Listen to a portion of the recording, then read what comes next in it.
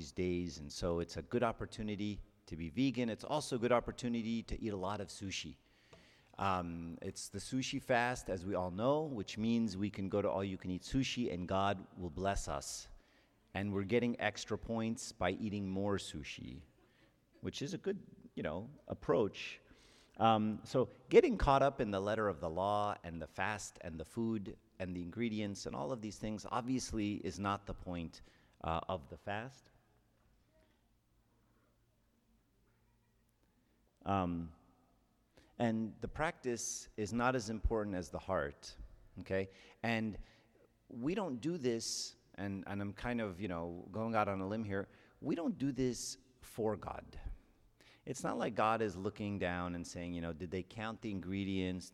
The seventh ingredient in that muffin was whey, so therefore they broke it, right? Is that the kind of God we worship? And I think similar to what we heard in the sermon today, that's not the kind of God we worship. It's another kind of God, but it's not our God, okay? And so is breaking this fast, a sin? Is it something God is upset about? Is that the point of the fast? And the answer is the fast is for me, right? The fast is my fast. The fast makes me into a better person. And so I do it for me. Let me expand this thought a little bit.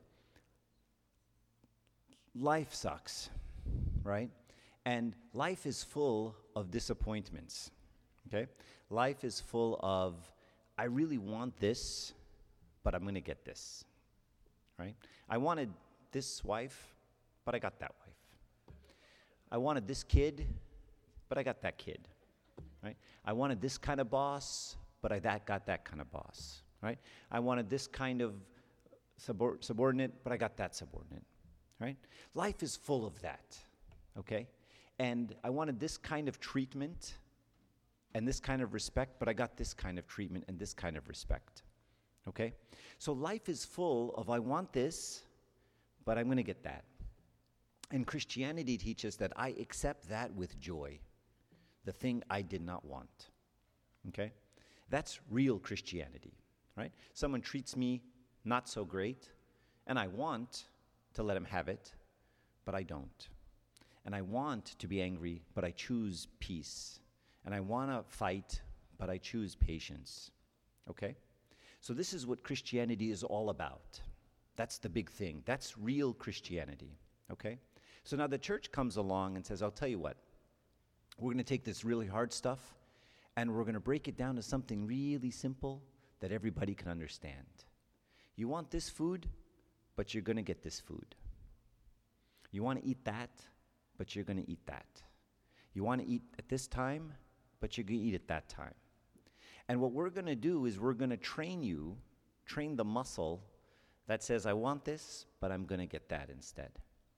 And so the church is training the muscle, right? The muscle of discipline, the muscle that says, I don't always get what I want, and I'm okay with it.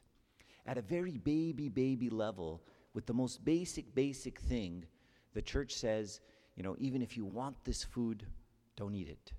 Pick this other food, okay? And it's working that muscle, that ability, that will, the strength, right? And it's killing my ego, the part of me that says, I want that. I need it like this. I really enjoy that, right? Talk to me like this, right? That part of me, the ugly part of me, right? The church is teaching us to kind of keep that suppressed a little bit, right? And just say, I'm going to get something else, and I'm going to be okay with it, right? So this is what fasting is, right? It's me working the muscle, right? So then we come along, and we say, great, I'm going to have a Beyond Burger. You can't even tell the difference. All right, knock yourself out, right? I'm going to eat all-you-can-eat sushi. You're not training anything. You're not doing anything. Yeah, you check the box, and if you worship, the Jewish God or the Hindu God or some other God that isn't our God, he'd be like, all right, that's 17 points, right? You got all-you-can-eat sushi, you didn't even have the mayo. Well, that's excellent, right? But that's not the God we worship. And so what we're looking for in the church is to say we want to strengthen discipline, right? We want to strengthen that. Sometimes I remember when I was younger and I'd be fasting, And then someone say, hey, why aren't you eating meat, high school or college or whatever? And I tell them, we fast 55 days vegan. And people a lot of times would tell me the same thing, and I'm sure you've all heard the same thing. I could never do that, right? I mean, now there's a lot of vegans running around, but back then, people were like, there's no way I could go 55 days without any meat. There's no way I could do that without dairy. There's no way I could do that. And I remember thinking to myself, really? You really have no control over yourself, that you can't just limit what you eat? You can't tell yourself, I'm not going to eat that, and you just don't. And forgive me, I had this thought. I was in college. I thought, what are you, an animal? Whatever's set for you, just eat. You have no ability, no discipline, no strength, no ability to rein in your own will. And then I realized that I had been trained to rein in my own will. I had been trained to see something and say, I'm not going to eat that thing. Right? Why? Because I'm not going to. I have chosen not to. And then that muscle then applies to the big things. But don't get caught up in the little things, right? It's not about reading the ingredients. It's about working the muscle. So that, the big things actually make a difference, right? Because when your spouse kicks in, or your kids kick in, or your friends kick in, or your boss kicks in, or the clergy kick in, or the Amin al-Khidmah kicks in, or the servants you serve with kick in, and all those problems come, that's where the real Christianity is. It's not in the ingredients, right? It's the muscle that I've worked.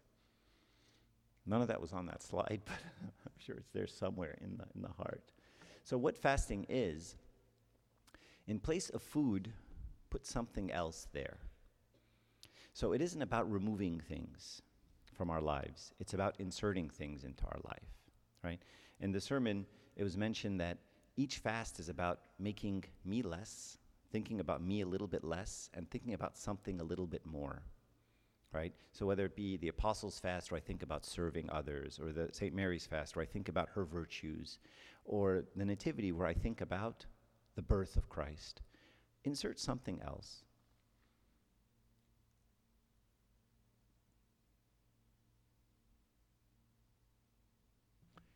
I just want to see what I was going to say there. I found out I was giving the adult meeting like 35 seconds ago. And so what we find is that the period of the fast is a time where, quote unquote, we put our foot on the gas, right? So what does that mean? It's a time when I elevate my spiritual input, right? We usually don't read books. We usually don't do a lot of prayers. We usually don't serve the poor. We don't usually help out other people. Take the fast and make it a time to do those things. Push yourself a little bit, right? When you're studying, all the undergrads and high school students know you can cram, right? 2 weeks for the exam, or a week for the exam, or the day before the exam, in case of my students, they all just start studying like crazy, right? And they study at an unsustainable level, right? They study for 11 hours straight. I used to do this, right? That is unsustainable, right? But it's this last-minute push, and what it does is it puts a lot of stuff in their head. They can dump it on the exam, and then they forget about it, okay? Although it's not very ideal, fasting has a bit of that component, right? It's a period of time when I push my spiritual level along every dimension I can think of, right? And try to bring God into my life. Make conscious decisions to change patterns of behavior. To say, what, in the morning, instead of a cup of coffee being the first thing, I'm going to make it the second thing. And I'm going to take 37 seconds, just 37 seconds, and thank God. That's great, right? If any of us can commit to 37 seconds in the morning, every day of the fast, that's wonderful. That's a great improvement over 0, right? So it's that time where I say, I'm going to bring God in, right? And one of the beautiful things about the way God created the world is he put heaven above us. Anywhere you go, there's sky. You can't miss it. And then he says, I'm in the heavens. And so the heavens reminds you, I'm always there. And all you have to do for any kind of meditation, you don't have to go to retreat, you don't have to go to a monastery, you don't have to drive really far, you just have to look up. Just tilt your head. And you're in a retreat. You're meditating. You're immediately looking at heaven. It's very simple, right? Just look up and take that moment 37 seconds a day, a minute a day during the Nativity and say, I'm going to contemplate what kind of God this is. What kind of God this is that would humiliate himself, to allow his creatures to beat him. I wouldn't let my kids do that, right? And I'm a human just like them. So what kind of God is this? It's a big question, right? And that's the heart of what makes a Christian a Christian. So this is some nice quote that I found on Facebook. Fasting is not about, it's from an Eastern Orthodox guy, so apparently they say the same things we do. Fasting is not just about food. Fast from self-concern and feast on compassion. Fast from discouragement and feast on hope. Fast from lethargy and feast on enthusiasm. Fast from suspicion and feast on truth. Fast from thoughts that weaken and feast to promises that inspire. Fast from shadows of sorrow and feast on the sunlight of serenity. What's nice about that, it isn't just don't do things, stop bad things. It's about let's insert good things. And it isn't just insert mechanical things. Oh, I need to read the Egbeya, I need to do more matanyas, I need to attend more services and stand there for hours. None of those are those things, right? They're all about my attitude towards others, my life, my Christian perspective, okay? And this is ultimately where Christianity is. And we like to take church, and we like to take Christ, and we like to say, you sit in the altar and stay there, right? I'll come visit you on Sunday from 9 to 11, and then you stay there, and then I'm going to leave, and I'm going to go do my thing. And when I come back, I want you right here a week later. And we want to leave God in the church. We don't want to take him with us. And ultimately, Christ said what? You're the light of the world. So the idea of the Eucharist is what? I come, I take Christ, and then I do what? I leave. And there are some priests that tell you the Eucharist starts when you leave the church. That's actually the thing. That's actually what Christianity is. It isn't while I'm at church, I close my eyes, I act holy, and then I see people. Christianity starts from 11 a.m. on Sunday to 9 a.m. the following Sunday. That's where Christianity is. I take the light that's in me and I spread it to every single person I encounter. And we become light of the world, right? That's the goal. It isn't come to church, put in my dues, say a few things, okay, that way God won't be mad at me and he'll bless my kids, right? And there's some kind of contract. If I don't piss God off, then I get a Mercedes at the end of it, something like that, right?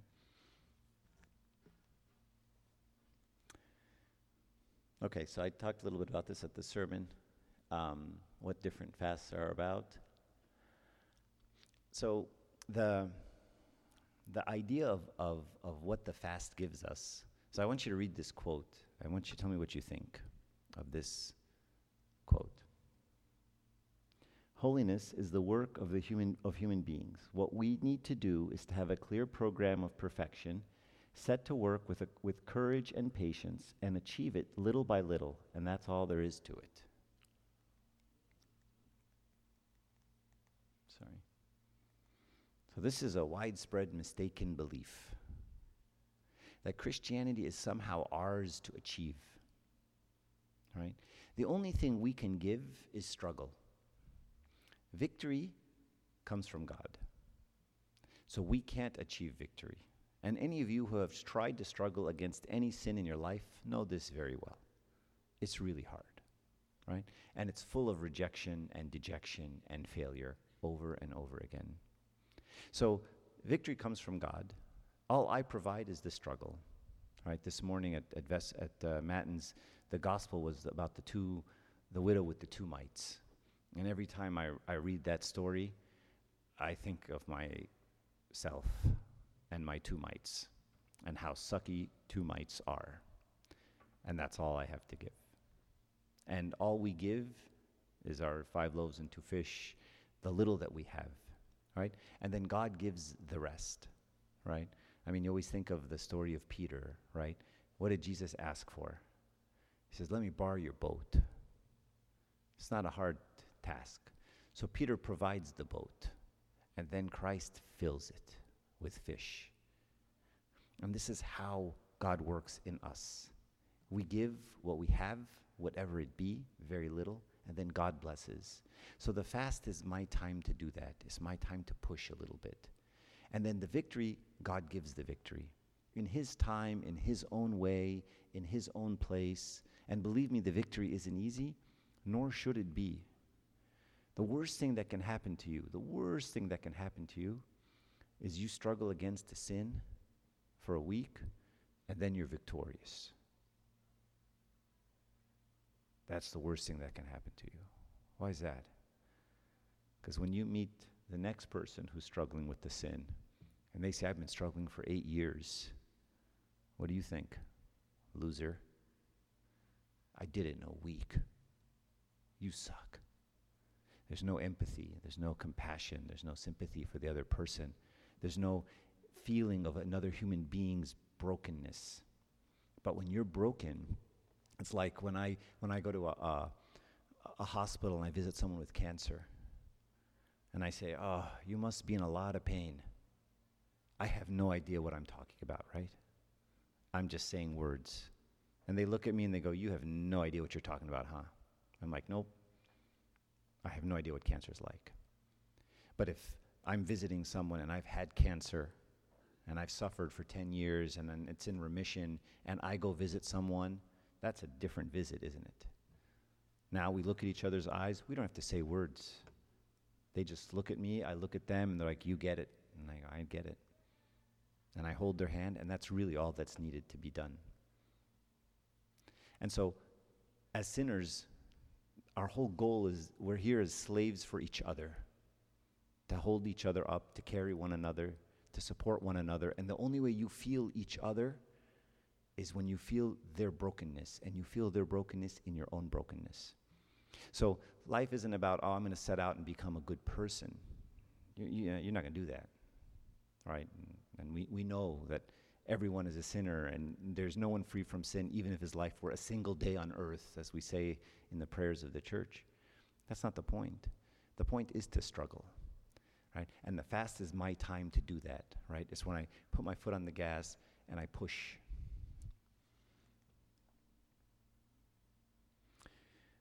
It says, we do not have to become saints by our own power. We have to learn how to let God make us into saints. I love that. Right? So, how do you let God make you into a saint? Go limp. Don't push back. Don't fight against God. Do we fight against God? All the time. In every aspect, right? Half our prayers are a fight against God. Half our prayers is, I want this, I need this to be cured, I need a new job, this person needs this person needs that, you need to do this, you need to do this, do this. Half our prayers are, I am not content with what you're doing up there, bro. Half our prayers are a fight. And so what we have to do is to learn to let God do, right? You guys remember in the end of the Agbeya, the conclusion of the Agbeya, in every hour we say what?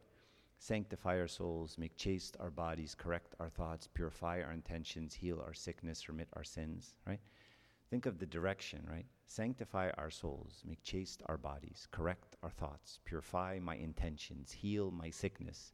You do to me. I'm not doing anything. All I provide is the struggle. But our own efforts must be directed to the right end. The kids are coming, so I'll end soon. But our own efforts must be directed to the right end. We should fight, not to attain holiness as a result of our own efforts, but to let God act in us without our putting up any resistance against Him. We should fight to open ourselves as fully as possible to His grace, which sanctifies us. So who's the fight against? Ourselves. In fact, every battle with every other human being you have is really a fight against yourself. Every time someone pisses you off, every time someone stabs you in the back, every time someone does something that's inappropriate, the fight goes internal. How am I going to react? That person wronged me. That person maybe was right. Maybe that person called out something I don't like. I don't know. Now what? Now what do I do? Where does the fight go? I fight against me. And so as he says here, we should fight to let God act in us without our putting up any resistance against him. And this isn't always easy. You know, one thing that sometimes people will say to each other is, you know, how do I know this is God's will? And they'll say, well, if it feels right, it's God's will. Do you have peace? Then it's God's will. Is that true? What if God's will is something you don't want? Something that sucks.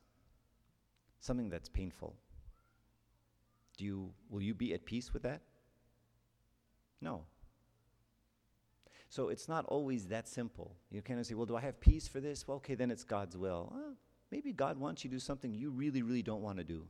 Maybe your name is Jonah, and God's will is not full of a peace. It's the opposite. Go do this thing, don't want to. Go be this person, don't want to. Right? And we can all talk about forgiveness until someone does it to us. I want you to all think of that one guy or one woman who pissed you off, who did that thing, right? And if I say, now go forgive them and give them a hug, never. Do you know what she did? Right? It's much simpler to tell someone else to go forgive. Right? But you know that third cousin from Egypt who pissed you off in 1985, remember him? The one we don't talk to anymore because he's, right? That's the fight. The fight is internal. It's to let God work in me. And I'm saying to God, no, I will not forgive him. I will not relent. I will fight you until I die. Do people do that? Do people not go to their brother's funeral because they're still mad at them from 30 years ago? Yeah. Who are they fighting? Fighting God. It's not a good idea. Right? The fight is within me. Fight to forgive. Fight to love. Fight to give even though they don't deserve. That's the battle. And that's what the fast is the time for, right? To push that battle up another notch. We're supposed to be done by now. I don't know where it is. I'll just keep saying things until people walk in. Desire and effort must come from you. God will provide the power and the results. Desire and effort come from you. God gives the power and the results. He's the one who carries. He's the one who gives victory. He's the one who gives the results. All I give is my 2 mites. And believe me, it isn't much. And Christ told us, apart from me, you can do nothing. Right? And so this becomes our model of Christianity. Anybody have any questions or comments? I can keep going, but I have like 700 slides. You don't want me to keep going. Yeah.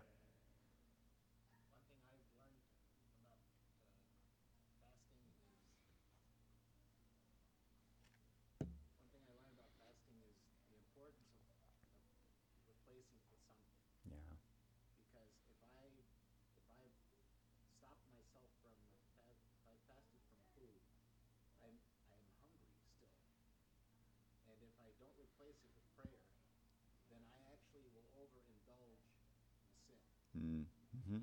So the importance of replacing fasting with prayer is, that's why we say fasting and prayer, or fast and feast.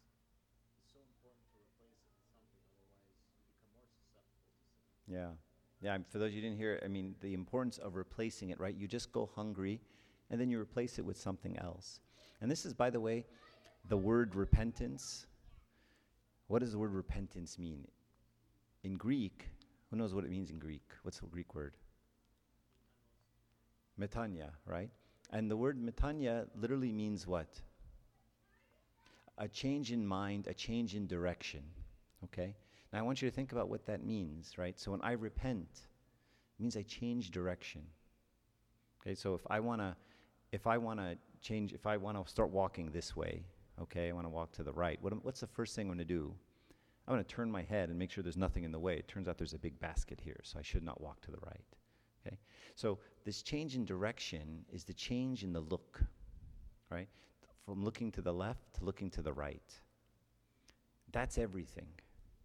And the key to repentance isn't just don't look left. You have to look right. It isn't a 90-degree change in a look. It's a 180-degree change, right? What does that have to do with Michael's comment is it isn't enough to say, I'm going to stop that, or I'm going to not do those things. That's just being moral. A lot of people are moral. Buddhists are moral, Hindus are moral, Muslims are moral, atheists are moral. Everyone's moral. There's lots of morality out there. That's not Christianity, right? Christianity isn't just don't look to the left. It's, but now I have to look to the right, right? I have to look towards God. I have to do something. I have to feast on something, right? Otherwise, I'm just stopping behavior.